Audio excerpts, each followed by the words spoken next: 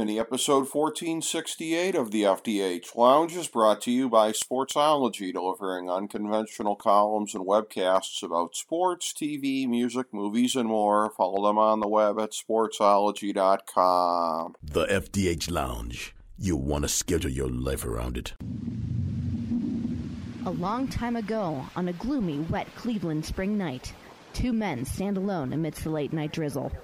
Their voices echo across the vacant station parking lot as they debate the merits of the great American radio show that have been missing for far too long. On that night, an idea was born. That idea became the FDH Lounge.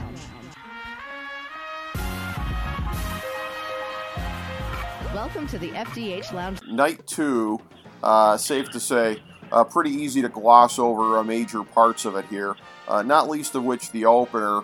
Rated RKO and the Street Profits and the Academy and, a lot of guys in there, not including Randy Orton, but a lot of guys in there that I would have some degree of appreciation for in a vacuum.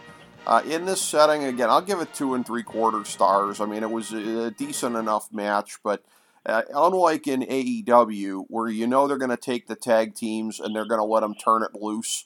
And again, you might not like, the excesses of all of the stuff with the Bucks. And there's some stuff with the Bucks where I don't like the excesses either.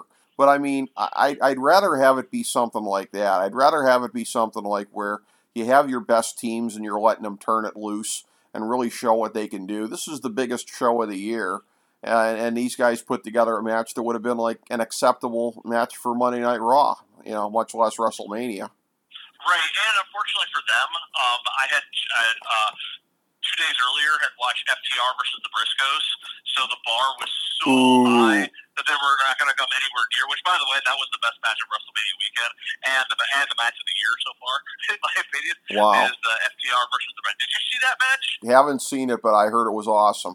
Oh, dude, go out of your way to watch that. It was, as much as they knocked the Young Bucks, even the follow-up sequel to on Dynamite with FTR and the Young Bucks. Yes, that was also a fun match. That was more of an FTR match than a Young Bucks match. I guess that's kind of like my whole issue. Is like FTR is a throwback to like days gone by of what I enjoy in tag team wrestling, as are the Briscoes. My issue with the Bucks is that there's none of it matters. They just do stuff. It's like a car. It's literally a stunt show to me. Right. Where it's like, do something, do something, do something, do something, do something, do something, do something, do something, do something, do something, do something, over.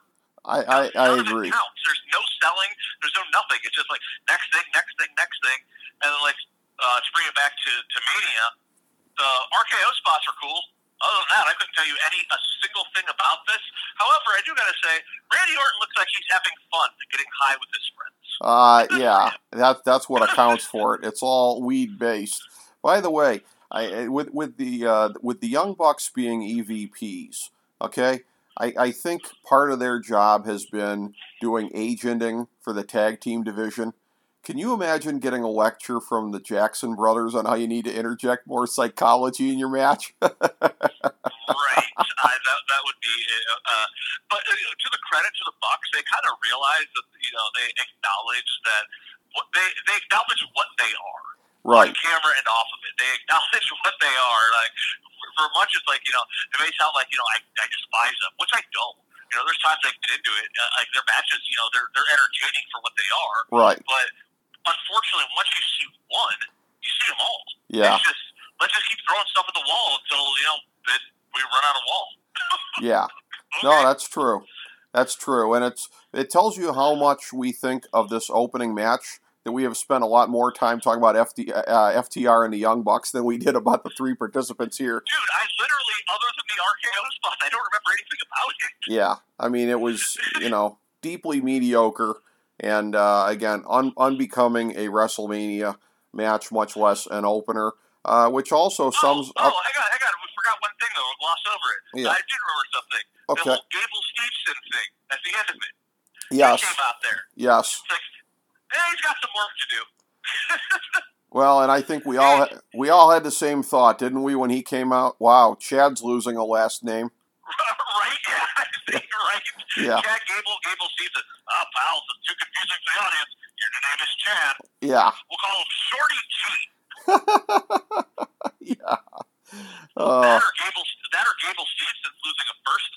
I don't see that happening. Well, true. They're not going to take away an Olympic gold medalist, Dave. Yeah, he's the investment. So, you have that happening. And then the next match here, which, talk about setting the bar low, 2.25 stars, and I was probably feeling generous. Omos and Lashley, and it was a thing where, I think the outcome was actually a good one because, and this is the problem you get into, is that you get guys in the business who really have no business being pushed high on the card, but you have no choice because of their physicality. Like, I always said that, like, David Otunga could have been a much bigger star if he'd had, like, 50 pounds less of muscle on him. Because, like, the way that he looked, he had to be pushed near the top of the card, and he couldn't hang. But, like, David Otunga had enough ability and everything like that, like, if you could have settled for putting him upper mid-card to mid-card, he could have really thrived. Omos is a guy where, again, at 7'3", and they've pushed him as being unbeatable, and even AJ Styles was no match for him, as great as he is. You get into this prison. You really back yourself into a corner. Lashley was one of the few guys big enough to eke out a win over him. And then, again, with Great Khali, eventually, the way they got out of it was to make him a comedy face figure to where, if he didn't maybe take it as seriously, and that's how he could get beat. And I think over a period of time, they kind of made his knees a storyline liability the same way they probably were in real life, lugging that frame around. With Omos, there's some things you could do eventually, but as far as this guy looking like a future world champion, not in any way, shape, or form the way that it's going. Ooh, Omos, a future world champion. If that's an idea, that's frightening. Dude, that's what they want. No, Nish Khali was also a world champion once, too, Well, there's that. Now, as far as this match goes, I was actually intrigued by this matchup for kind of like, morbid curiosity when you're, like, approaching a car crash. You just want to see how bad it truly is. Yeah, emphasis on morbid. I don't know if you saw my post on the internet about this match where I said it's going to be the greatest match since the Great Khali versus Kane at WrestleMania 23, which, by the way, funny story on that of a sidebar, my buddy and I were actually cheering for that match as though, when we were there, as though it was Rich Steamboat versus Randy Savage. That's awesome. Every move they did, we were like, oh, yeah. We tried so hard to get a "This is awesome" chant going during that match because it was just, and unfortunately, we're like, this is awful. No, this is the greatest thing I've ever seen. It's so bad that it's quality entertainment. And I can't argue with the finish. You had to beat Omos eventually at some point. Right. And with the bar being as low as it was, I was like, well, at least it was better than the Great Khali versus Kane. Because there wasn't really much else. You're not going to get, a 5-star masterpiece out of these two. But I don't know what it is about me, but there's just a part of me that, like, I kind of enjoy, the two big hosses going at it and something like that. It wasn't Vader Hansen by any means. But for what it was a lot better than it could have been. And quite frankly, probably it should have been. Well, it just kind of, probably about 3 minutes into it, Omos is just like, yeah, I got nothing. Yeah. All he has is stand there and go, Arr! And Lashley, it was basically the whole story of the match was Lashley chops down a tree. Well, and as far as a Haas fight goes, something that was a much better version, much like how you talked about FTR, Briscoes is a much better tag match. Something that I watched right before night one of Mania. I tend not to watch Rampage live. I tend to be one of the delayed viewers because, who's got time on a Saturday night for that? But, man, I was looking forward to Powerhouse Hobbs and Keith Lee, and I felt like they sold them short. Like, I thought that was going to be like that vaunted, Vader v. Hansen kind of a thing.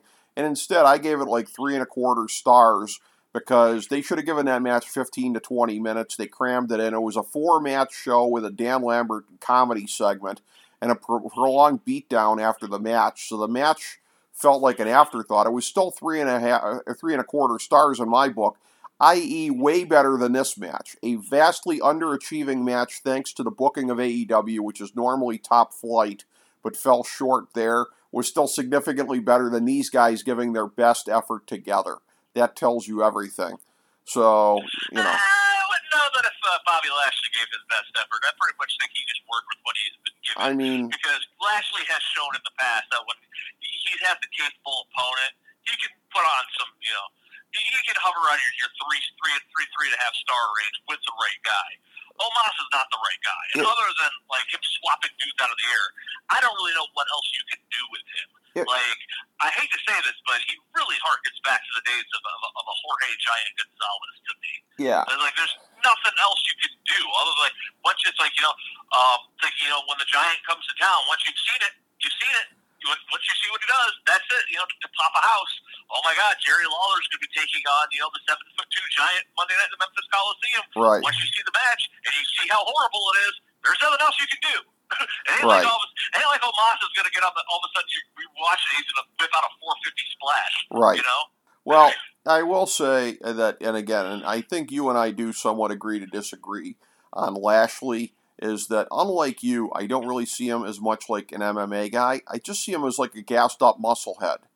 He just has never impressed me greatly as a worker. If he can get carried to 3 stars or better, then he's in there with like a genius like AJ Styles, who, as we'll talk about later on, he showed that even he has his limitations based on circumstances. But, the best thing I think we can say about this match is it had the right outcome, and it might be a blueprint for how you go forward with Omos, but who is, again, it's a conundrum of how do you have a guy like this on the roster and not have him presented as a top 5 guy, which in kayfabe he has to be because he's so gargantuan. That's where, again, having these kind of guys on the roster can be a big problem. Having a guy like Sami Zayn on the roster, having said that, is always a great thing because he is so versatile. He can do so many things. I give 3.25 stars to the next one, him in Knoxville. Look, I am one of the original jackass marks from back in the day and everything. So, I mean, I popped for all the little things here. Also, too, as was noted, the son of Mark Henry and Mae Young, boy, has he grown up to be big. He made a big impact there, slapping Sami Zayn across the face. But, I mean, all of the ones were in here, all of the best ones. And I know Cornette was ragging on it at the end that the mousetrap thing didn't quite work, and Knoxville had to give him like a schoolboy. But, again, you're just nitpicking if you didn't. I understand, like, if there's people that don't like, the type stuff, all the different things that were in it, whatever. But to me, it's a thing of, like, and this is why I defended the whole Halloween match on Dynamite, the Ghostbusters and everything like that. There's a place for this kind of stuff when it's done well. And in something like this and the whole, the Wee Man body slam, I mean, it just, again, if you're going to do it, go all the way with it, do it right. And it might sound weird to hear a guy like me, who's yay pro wrestling, boo sports entertainment, putting over this match. But like I said, I am a huge jackass mark. And again, in this rare instance, I will not only give them a pass for it, but say that I think it went as well as it could have under the circumstances. So here's an interesting thing on this. This is like a very polarizing match, I guess you could say. Sure. For to borrow a phrase, for the kind of people who are into this sort of thing, this is the kind of thing those people would be into. Thank you, Corny. You're welcome. I thought it was stupid. I thought it was stupid, and I was waiting for it to end. Okay. I was just like, oh, this is so dumb. So you never enjoyed Jackass? No, I mean, I like Jackass just fine, but also, that was 20-some years ago, which really negates my thing is about Austin. Yes. I mean, it was fine for what it was. I didn't hate it. I just thought it was dumb. Okay. I was just like, okay. I wasn't like, this is a curse on the state of pro wrestling or anything. I was like, wow, this is pretty much watching Sami Zayn do. I got to get as props I give to Owens. I got to give props to Zayn. It was pretty much a one-man stunt show out there for what he was doing. It wasn't my ball of wax, personally. It just, I mean, I don't know. It's like, and the more over the top they went with it for me, the dumber I thought it was. And I'm just like, all right. I mean, it is what it is. I actually said while we were watching it, Kelly and I were both like, because she thought it was stupid too. I go, we're not the audience they're targeting with this. And that's fine. It is what it is, and I see him when on social media, and a whole bunch of people are like, "That's the greatest thing I've ever seen. That was so awesome. I need more Johnny Knoxville." And I'm like, "Okay, cool." I'm like, I wasn't offended or anything by it. I'm just like, it was to the level of how. When you thought it was as dumb as it could get, they went even dumber, and they got even dumber. And it's like, you had to, we talked about, suspending disbelief with Steve Austin from the night before. It's like, where was the giant hand hide? I'm like, I'm not even going to try on this. I'm not even going to waste the time to even try to put any logic into what this is. This was basically a plug for, it was an episode of Jackass an episode of Jackass disguised as a wrestling match. And for the audience that it was aiming for, they hit the ball out of the park. And I'm cool with that, Yeah. There's certain stuff, like, for example, I like Bobby Lashley versus Omos. Not a lot of people are going to like that. And they followed up with this, that's why the old saying, wrestling's like the circus. Some people like the lions, some people like the trapeze artist, some people like seeing Mark Henry and Mae Young's child make a successful WrestleMania debut. Yes. That part, by the way, was my favorite thing of the whole match. That was great. And immediately pointing out, it's like, oh my God, look at that. It's Mae Young's hand. That was absolutely amazing. And I will say, in terms of this, the only thing that could have offended me, is there a way this could have offended me? Yes. And I'll tell you what that would have been. If they would have had a Paul Bearer hologram handing an urn to Johnny Knoxville, whereupon he throws the ashes of Ryan Dunn in the face of Sami Zayn, yes, that would have offended me. So, they could have... That's a sentence I never thought I would hear. I was going to say, I think I almost made you speechless there for a second. Yeah, that's, and the sentences I never thought I would hear uttered. That was definitely one of them. Well, I try, Jake, I try. But there won't be any great eloquent sentences I come up with for this next one, which I'm praying we can gloss over. The piss match of night 2. The women's title match, Sasha and Naomi, Rhea and Liv, Shayna and Natalya, Zelina and Carmella. The red-blooded American male in me did give props to the outfits of Rhea and Liv. Thumbs up there, or, Best part of the match. Yes, best part by far. And again, always nice to see some gold on Sasha. I'm a big Sasha mark. It's a good tag team with Naomi there. Naomi is somebody who's very athletic, but I feel like, the whole is, less than the sum of the parts. She's an athletic person that I don't necessarily consider her to be a great worker like some of the other ones potentially in there. And by some of the other ones, I guess I'm limiting it to Sasha and Rhea because I don't think this match was teaming with great workers. Zelina is probably above average as a worker, but the match basically seemed to be a backdrop for getting weird and disturbed facial reactions from Corey Graves, which whatever. The less said about that, the better. Sasha and Naomi, the right ones go over. I'm happy with that, but 2.25 stars and begrudgingly at that. The other thing I have to say, that was a match and it happened, and remember several years ago when people were clamoring for them to create a women's tag team championship? Right. Be careful what you wish for, because they're just useless throwaway props. Well, they are, but it's a thing where again, it would work better if they had one unified women's title, because that would give focus. You could have some that are going for the tag title, some that are going for the individual title. I mean, I think you'd agree under that way, it'd probably work a little better, right? Maybe a little more focus. 100%. Mm-hmm. Yeah, 100%. But Vince McMahon doesn't know how to book tag teams. No, he doesn't. These were throw-together teams, and part of the reason the match was what it was. Excuse me. Edge and Styles coming up next, 3.25 stars. I found it disappointing. I know you did as well. I'll let you kind of take it away on that, because I know you have some very specific thoughts. As I said before we came on the air, I thought this was the most disappointing professional wrestling dream match since Mr. Perfect versus Shawn Michaels. Yes. The hype was there so much for people wanting for this to be. And part of the issue, what I really think it is a stupid character change to the House of Black Light for Edge.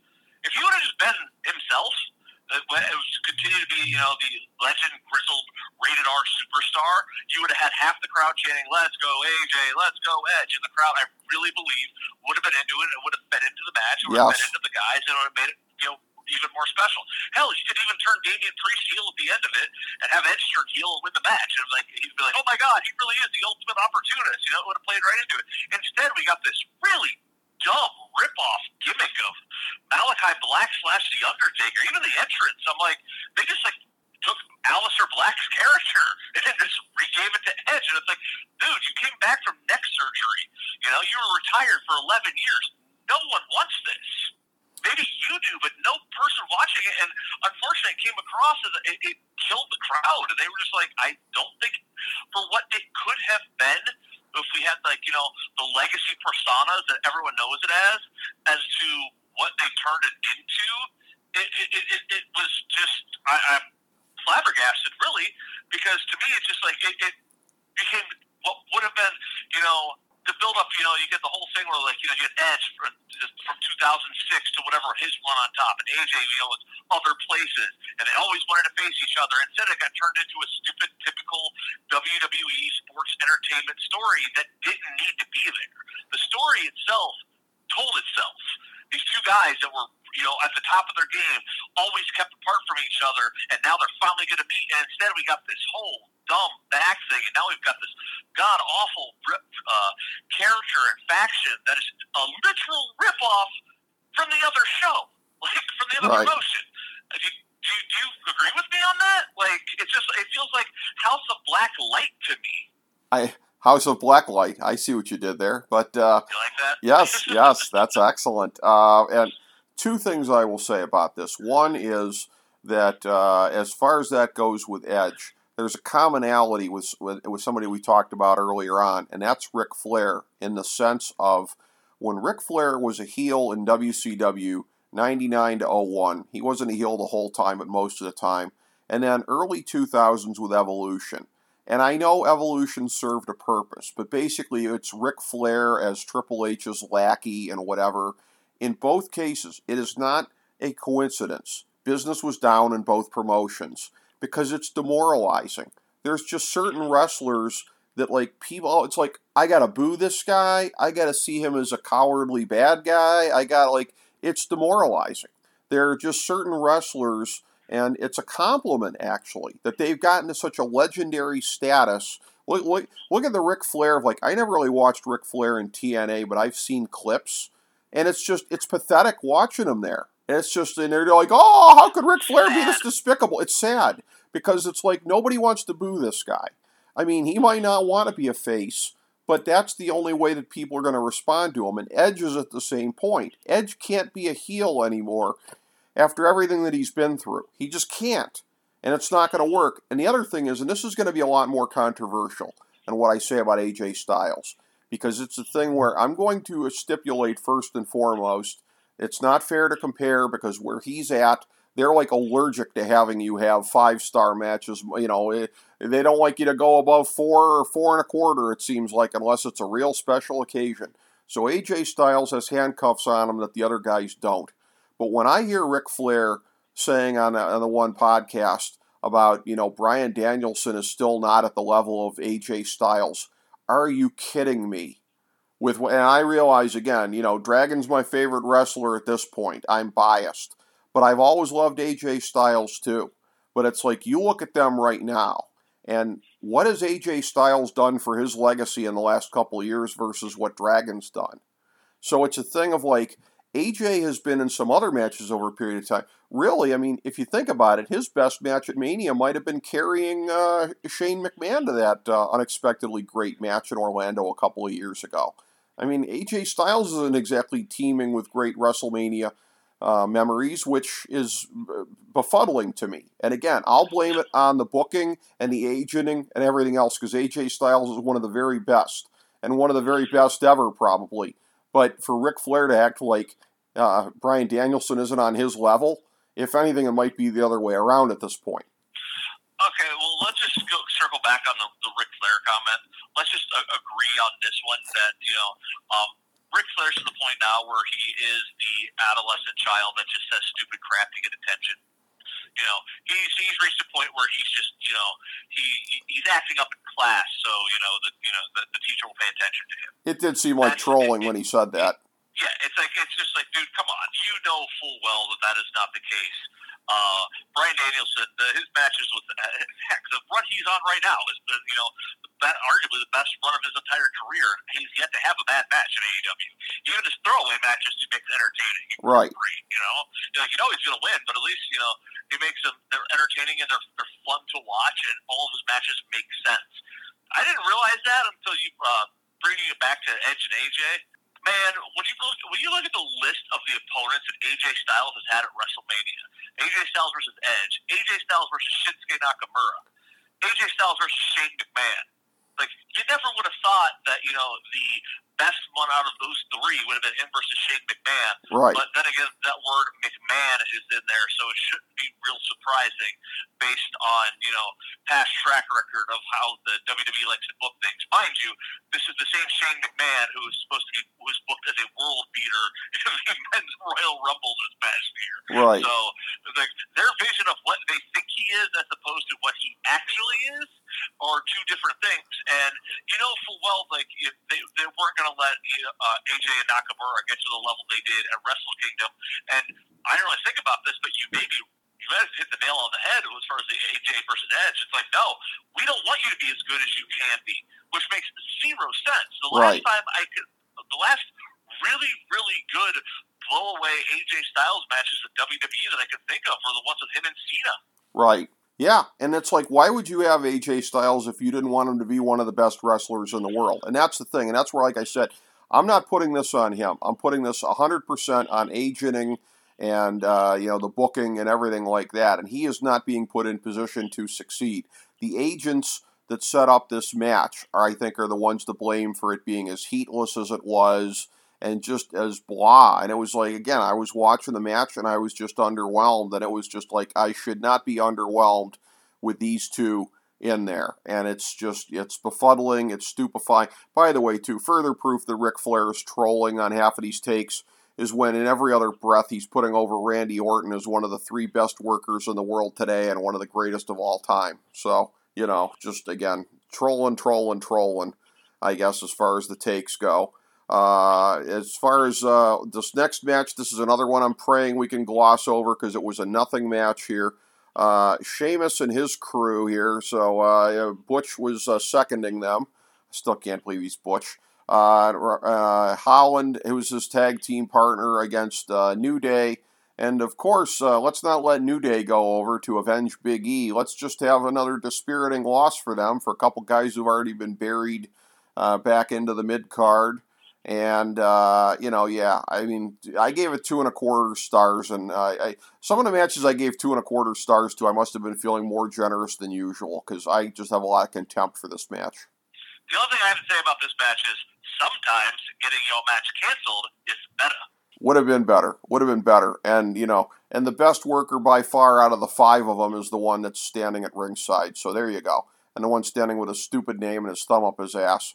So, great job yet again, WWE. Way to go on that one. The next match, you talk about something that overperformed. I feel like it really kind of did. The don't call him Austin theory against Pat McAfee. I'll give it 3.25 stars based on the spectacle.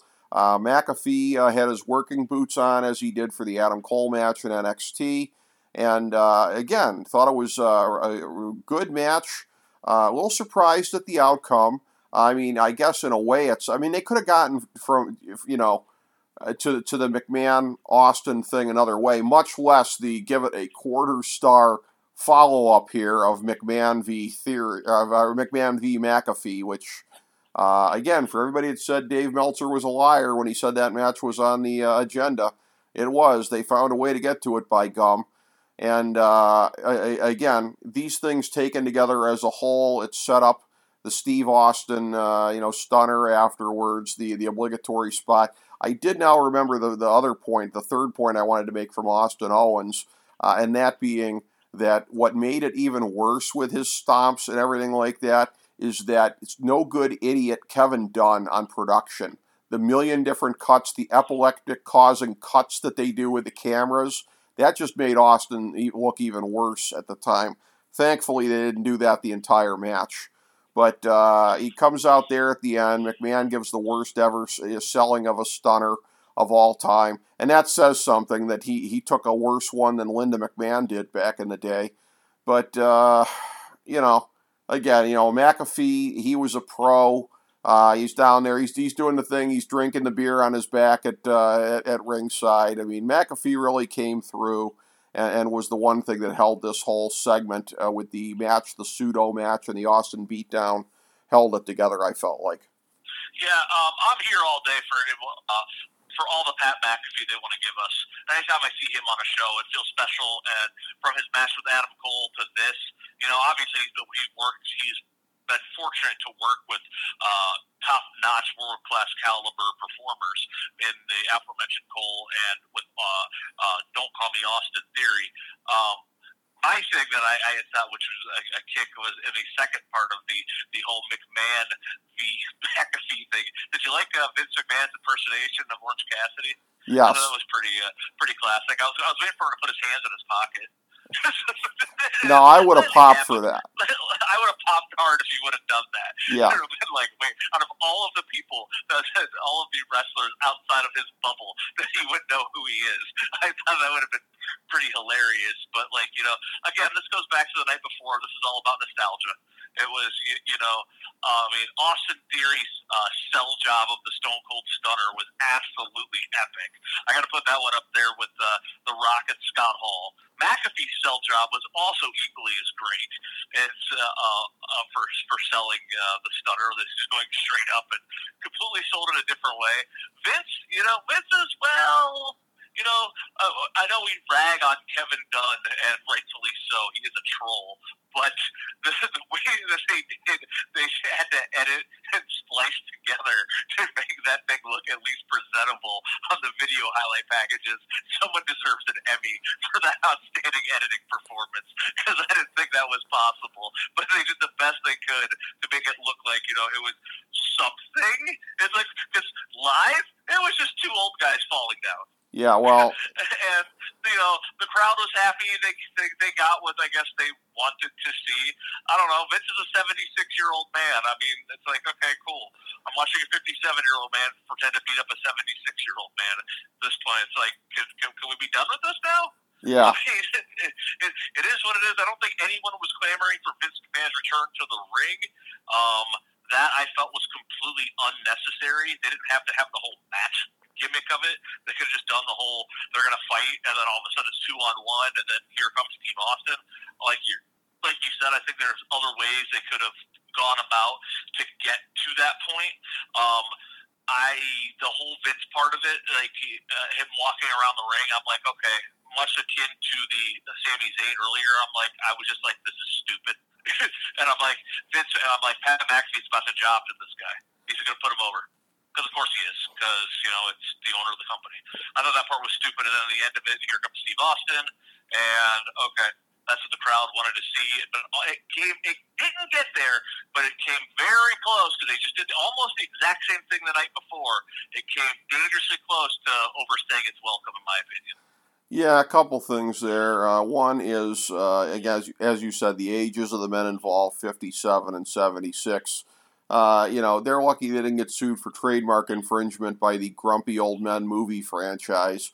But, I mean, as far as it went here, the other thing, on a more serious note here, as far as, as we said, don't call him Austin Theory. So, Theory, Riddle, Butch, I mean, in the case of Pete Dunne, I think we know, because they're complete friggin' idiots, and they don't realize that this guy's a top 10 wrestler in the world, and they don't see him as somebody who can draw money. But it's a deal where, for anybody you think you can draw money with, which conceivably they do with Theory and Riddle and some of the other ones, I mean, isn't trademarking names supposed to be part of their whole gimmick? How are you going to trademark the words Theory and Riddle and some of these other names here? Much less have them promoted on a poster as a big match. Come see the WrestleMania main event of Theory versus Riddle. Like, I don't understand any of this. I don't. I just, the whole thing of like drop the first names or whatever of like, that's one of the surest signs that Vince is losing it, because Vince, for the whole thing of like some things like, well, okay, it might be stupid as hell, but at least it makes sense on a marketing level. No, this is a big step backwards on a marketing level and a trademarking level and everything else like that. I don't understand it at all. It's yet another reason that Vince should be thrown in an old folks' home and his power taken away from him. Yeah, I don't understand the whole. You mentioned Theory versus Riddle, as like, you see that the WrestleMania main event. Those two names. It's like, no, I see that as like a college exam. Yeah. Like I'm taking a college class. Theory versus Riddle 101. Yeah. Like, that's what it sounds like to me. Well, not only that, I mean, picture it. Picture they call somebody up from NXT, change his name to Conundrum, and throw him into WrestleMania for a 3-way main event. I could see that. Oh, man, I cannot wait for that to happen. No, we're going to get it. I've spoken it into existence. Congratulations! You just renamed Braun Breaker. Conundrum. He's not even Conundrum Breaker. He's just Conundrum. I love it. Just Conundrum. Yeah.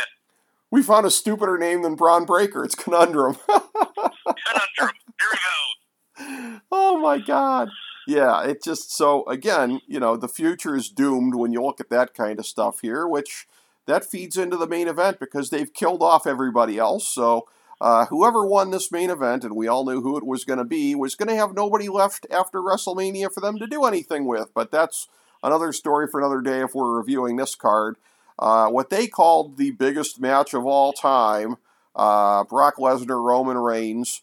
It is hilarious now that you hear Meltzer reporting on like, Roman Reigns has 2 titles. Well, they don't know what they're going to do going forward. It's hilarious. So Vince of them not to have any idea what they're going to do now that 2 titles are on one guy. But they did unify them in this match, and it was a thing where, again, I guess, trying to work the sheets and whatever, but, to what benefit. With that ending that they had, I gave the match 3.5 stars. Again, largely on atmosphere because people were geeked for it. The people in attendance were buying it as a big match. The whole thing of like Roman yelling into the ringside mic, which, by the way, that's been a thing I've noticed. And I'm a guy that I only sit through really a couple of their cards per year at this point. I keep up with what's happening, but I only really, WrestleMania, SummerSlam, Royal Rumble. That's about it. And I've noticed this increasing thing of like all these conversations getting picked up. And I'm not talking about John Cena calling spots type stuff, but of where you're meant to hear dialogue in the ring.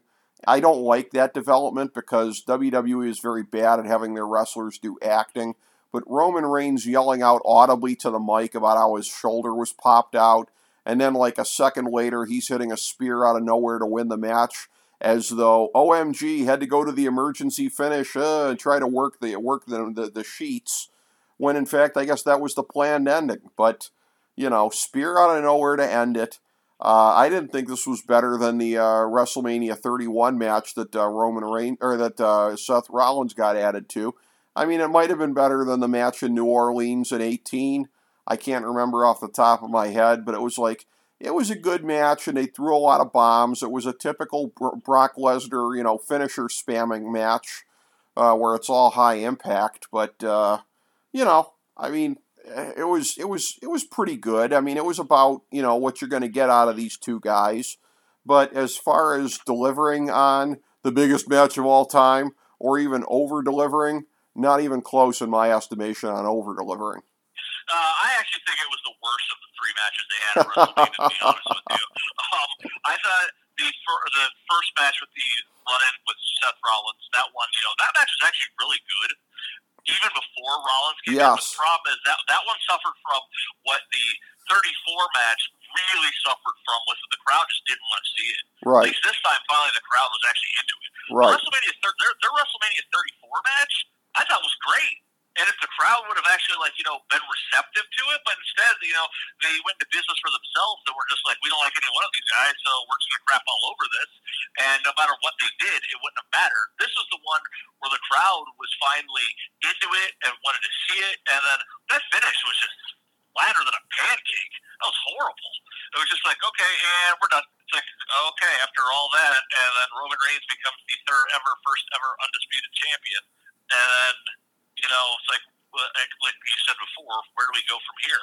I mean, I think the other thing, too, because that the crowd was kind of anticipating something. There's a whole, the rumors of The Rock and stuff like that I think a lot of people had their hopes up, especially after he won. And, WWE kind of just trained this to the fans to expect these things. When he beat, I forget who it was. I forget who he beat, but then when John Cena came out to confront him, and then when he beat, who was that he beat? Cesaro? Was it Cesaro? It might have been Cesaro. And then Cena made his return. Everyone's like, oh my God, they came out to confront him. And then when he beat Cena, out comes Lesnar to confront him in the main event. So I think the WWE, just the way they booked things, had got okay, well, Roman conquered this person. Who's coming out next to confront him? And it never happened. And the crowd was just like, oh, eh. And so it made the whole show kind of end on a flat ending as a result of what should have been this hyped up big moment of him unifying the two titles, which quite frankly should have been unified the entire time to begin with, because they don't have, as we said before, they don't have a big enough roster to warrant a brand split and two champions. I do like the idea of, okay, put those belts together, let's put the tag belts together, you can put the women's belts together, you keep the women's tag belts, and you can keep the U.S. and the Intercontinental title separate. You keep them on each separate show, equivalent of TV titles, I guess. Right. But other than that, merge everything together, because you don't have enough, as this show has kind of proven on that. They had to throw in a lot of celebrities, a lot of gaga, and a lot of fluff to make two nights out of a Wrestlemania that, quite frankly, if you take the best parts, it'd have been a decent enough Wrestlemania. Not anything, would have been, top 5 all-time great, but it would have been, middle of the road towards the better than, as opposed to the worst. But when you add everything else into it, it's just, too much stuff. What's an old saying? 5 pounds of crap into a 10 pounds of crap in a 5-pound bag? Right.